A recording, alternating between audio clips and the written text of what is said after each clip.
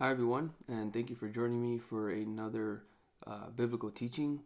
I hope that you will get blessed and continue to get blessed by the things that we study and read together. I just want to make a quick announcement regarding how often I will be putting these teachings out. My goal is to put one out every once a week, mostly aiming for Mondays whenever possible, but that would be my goal is to put these out once a week. So, as we begin today, we're going to be talking about the scriptures, the Word of God, or as we call it today, the Bible. So, if you take your Bibles and go to 2 Timothy, 2 Timothy, and I will be sharing my screen here with you guys today so that you will be able to follow me, and especially in some of the words that we will be defining in our study today. So the scriptures. 2 Timothy chapter 3 verse 16.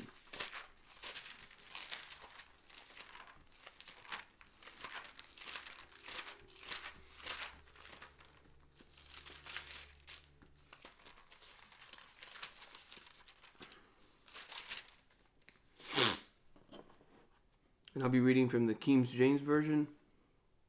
Verse 16. It says, "All scripture is given by inspiration of God, and is profitable for doctrine, for reproof, for correction, for instruction in righteousness." Whenever we're going to begin to read God's word, one thing we must always remember is that all scripture, everything in the Bible that we have today, is given by inspiration of God. Now, what's interesting about this verse and what I like to mention most of the time about this is that it doesn't say some scripture. It doesn't say that those scriptures which we want to make profitable to us, but it says that all scripture is God breathed. It is God inspired and it is profitable. The words of people may not always be profitable, but God's word, all of it is profitable. It is not left up to us to decide which parts might be God inspired and profitable. So our believing needs to begin to start on this verse where all scripture is given by inspiration of God. And what is it profitable for? It is profitable for doctrine, for teaching, for reproof, for correction, and for instruction in righteousness. If we want to receive instruction in righteousness, if we want to teach our children instruction in righteousness, then we need to use the word of God. And it is so that what? Verse 17. That the man of God may be perfect. And this usage of the word man is not referring to just men, but also man and women. Okay, it is a general term used in the Bible. So that the person of God, male or female, may be perfect. We strive to be perfect at different things. We strive to be a perfect athlete. We strive to be perfect at what we like to do. When it comes to our Christianity, our relationship with God, many believe that we cannot be perfect, that it is impossible.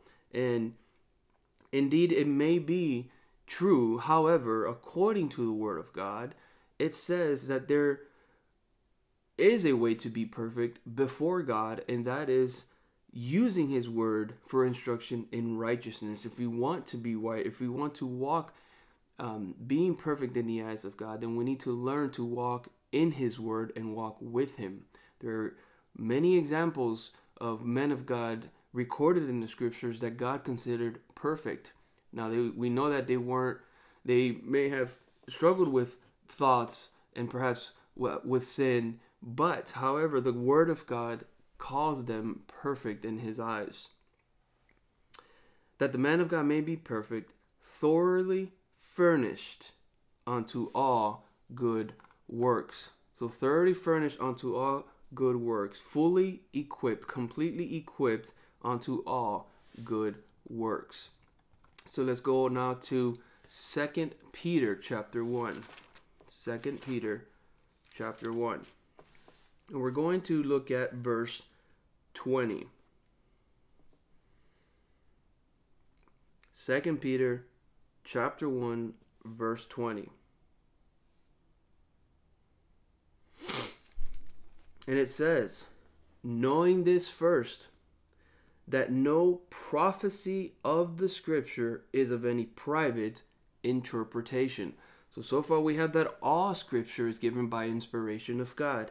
And here in 2 Peter we have, knowing this first, that no prophecy of the scripture is of any private interpretation. And we're going to look at the word prophecy. Now the word prophecy means to speak forth or to speak out. In the scriptures, it is used of that which is spoken forth or that which is spoken out. Prophecy doesn't only have to do with something that is foretold or future telling, but it is something that is defined in the scriptures as something that is spoken forth, spoken out. The men of God spoke out many times. Here, that is exactly what is referring to. It is referring to the prophecy of the scripture, the spoken forth of the word of the scriptures. For the prophecy came not, verse 20, knowing this verse, that no prophecy, that which is spoken forth of the scriptures, is of any private interpretation. Now we're going to look at the words private interpretation in this verse. The words private interpretation is the Greek word idios. I apologize if I'm not pronouncing that correctly, but I think I'm getting it pretty close. It's the Greek word idios. So we have one Greek word for the two English words that are translated.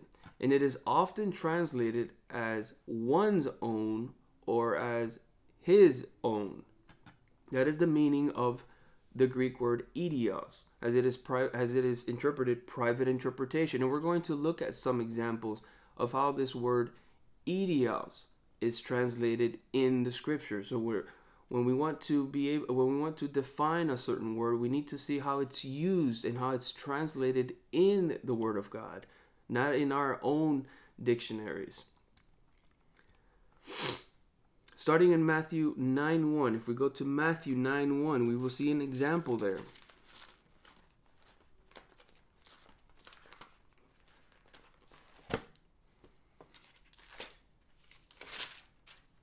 Matthew 9:1. It says, and he entered into a ship and passed over and came into his own city. The words his own in this verse is the Greek word idios, and it is translated as his own. Luke chapter 2, verse 3. And all went to be taxed, every one into his own city. Again, the Greek translation for the English word his own is the Greek word idios, and it means referring to self, okay, of the person. Another example is in Luke chapter 6, verse 41.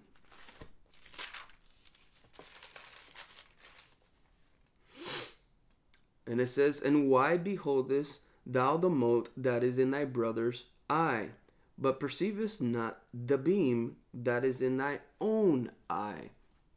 The words thine own is the Greek word idios. And how is it translated? It's translated referring to the person, it's person himself or herself. Okay, it is referring to to self, to your person. Okay, let's look at another example. Luke chapter 10, verse 34. Go over a couple chapters.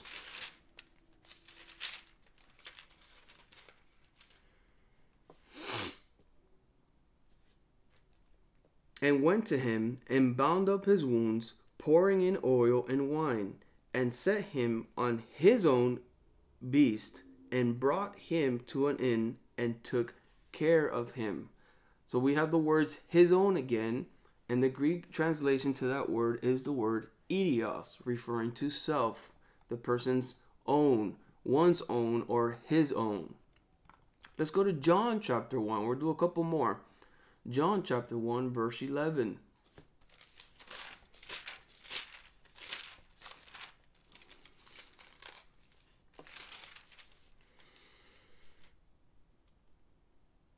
It says, he came unto his own, and his own received him not.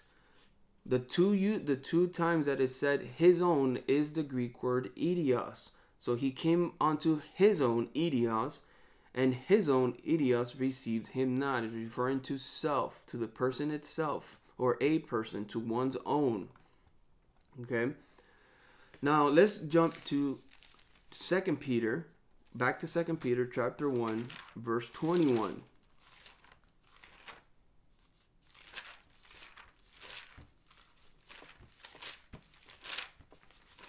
Some of you may be following along with your phones, and that's perfectly fine, which will get there fast, which will get you there faster than what I am doing right now. Okay? So 2 Peter chapter 1, we're going back to verse 20 and 21. Knowing this first, that no prophecy of the scripture, that which is spoken forth of the scriptures, is of anyone's own interpretation.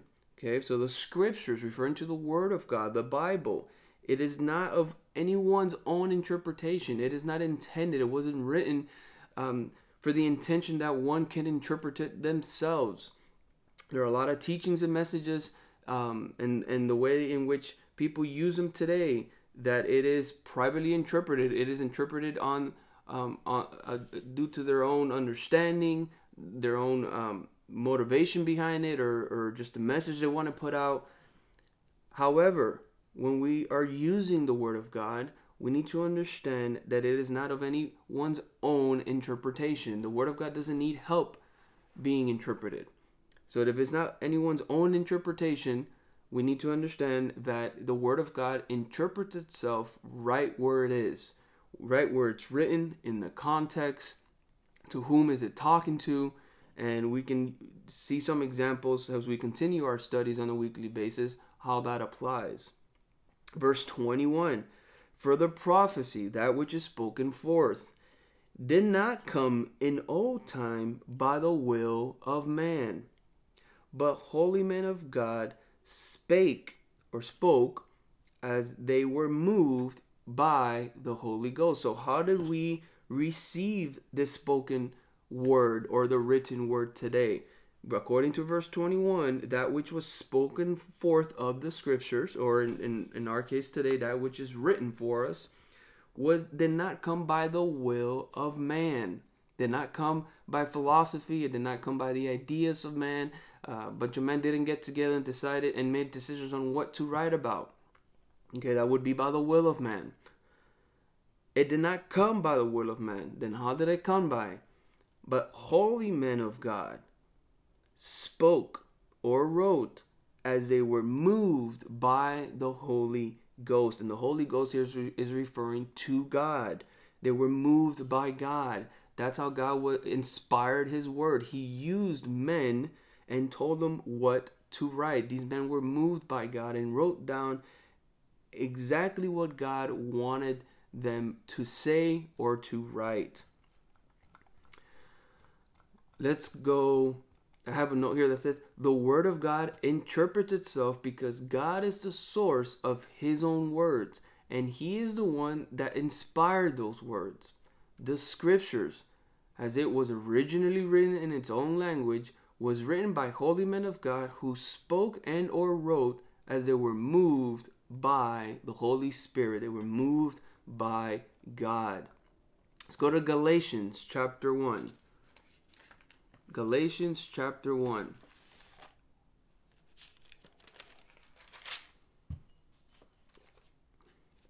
Verse 11 and 12.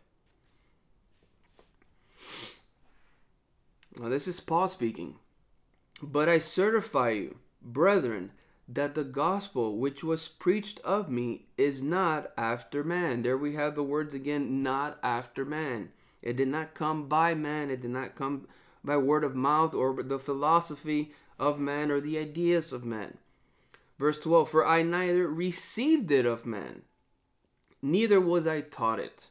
But how did Paul have the words? How did he speak forth the word of God? Well, it says right here, but by the revelation of Jesus Christ. those words, the information in which he relayed to the churches, and those things in which he wrote were received by the revelation of Jesus Christ. That's being moved by the Holy Spirit. God gave the words to Jesus Christ, and Jesus Christ gave them over to Paul, and in order for Paul to speak or to write down to the churches, to the different places in which he was writing, and he would go visit. Everything that Paul preached was according to what God gave him to speak. When we try to speak God's word on our own, when we are out ministering or even teaching or preaching, we need to be careful and not to inject our own ideas or our own stories in trying to make the word of God be reached to people. God doesn't need any help in his word. All we have to do is read it. All we have to do is say what it says, and the word of God will take care of itself. It interprets itself, and it would reach people's hearts itself. God knows what he's doing. He doesn't need our help to try to make it sound better. Okay? We speak that which is written. We speak that which is revealed to us, which is the word of God. Let's move. Let's go. Paul declares what he preached was not something handed down to him by man, nor did he speak his own words, but by the revelation of Jesus Christ, he spoke and wrote what was revealed to him. So going to 2 Timothy now. So we're going to go back to 2 Timothy, but this time we're going to go to chapter 2. 2 Timothy chapter 2.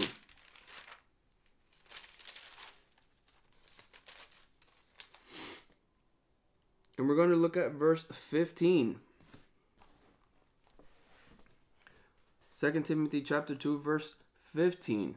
It says, Study to show thyself approved unto God. What must we do to be approved unto God? Study. A workman that needeth not to be ashamed, rightly dividing the word of truth. This approval is not talking about salvation. This approval is talking about an approved workman, one who is working the scriptures, one who is working for the kingdom of God and serving. It says that we must study to show thyself approved unto God. And we're going to look at the word study in Greek. The word study in Greek is spoudazo. Again, I apologize for the pronunciation. Spoudazo is the Greek word for the English word study.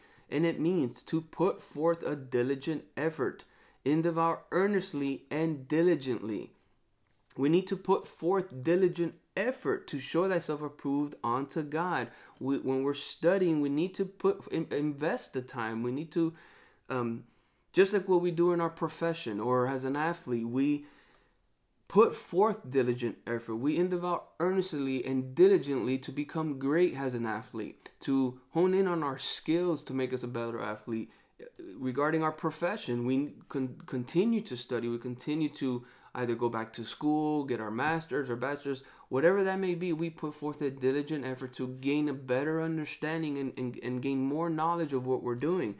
Well, it's not any less or any different with the Word of God. If we want to walk with God, if we want to walk with power from on high, if we want to bless people, we want to minister to people, we want to serve for the kingdom of God, we also need to take the time to put forth diligent effort in studying the Word of God so that we know exactly what it says, and so that we are an approved workman that needeth not to be ashamed.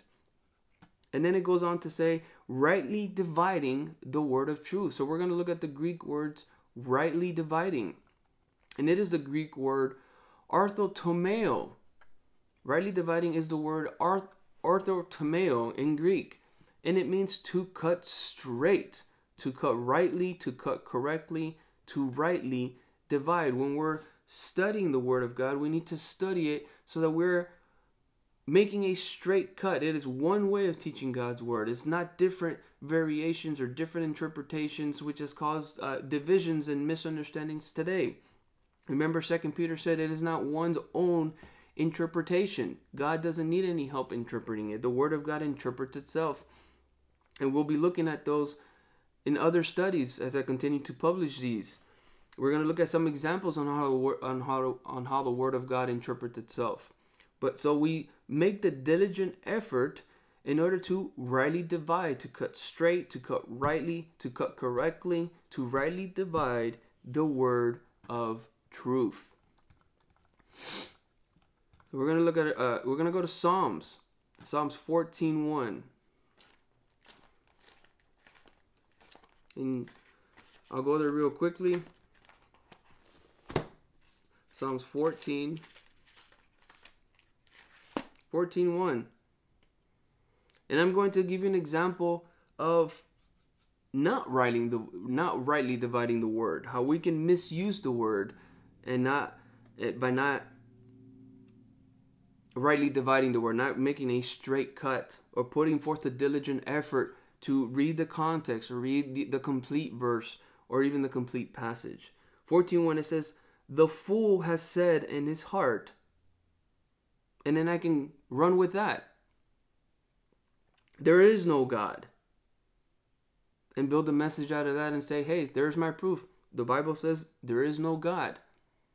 However, if we read the entire verse, it says, "The fool says in his heart that there is no God. They are corrupt. They have done abominable works. There is none that doeth good." So a foolish person will say in their hearts that there is no God. He does not exist. Okay? But wrongly dividing that would say, well, there is no God because that's what the Bible says about itself. There is no God. That would be wrongly dividing. We're taking the verse and making it what we want. Okay? We need to be careful not to do that. So, as we continue to do studies every week, as we continue and I continue to share the Word of God with you, and as you follow along, we're going to build on top of everything that we're learning from the previous videos, and you will see examples how the Word of God interprets itself when we look at who we are in God, what God has given us, what He has blessed us with. All these things that we will learn moving forward, we need to recognize that God inspired those words, and that they did not come by the will of man, that they weren't put together, a group of men didn't sit together and decide what was going to be called the Bible and what words were going to be put in it. These men, individually and in different times, were moved by God to speak forth or to write down what God told them to write. So I look forward to our next teaching, and I love you. God bless you. Continue to walk with God. Continue to be in prayer. Have a great day.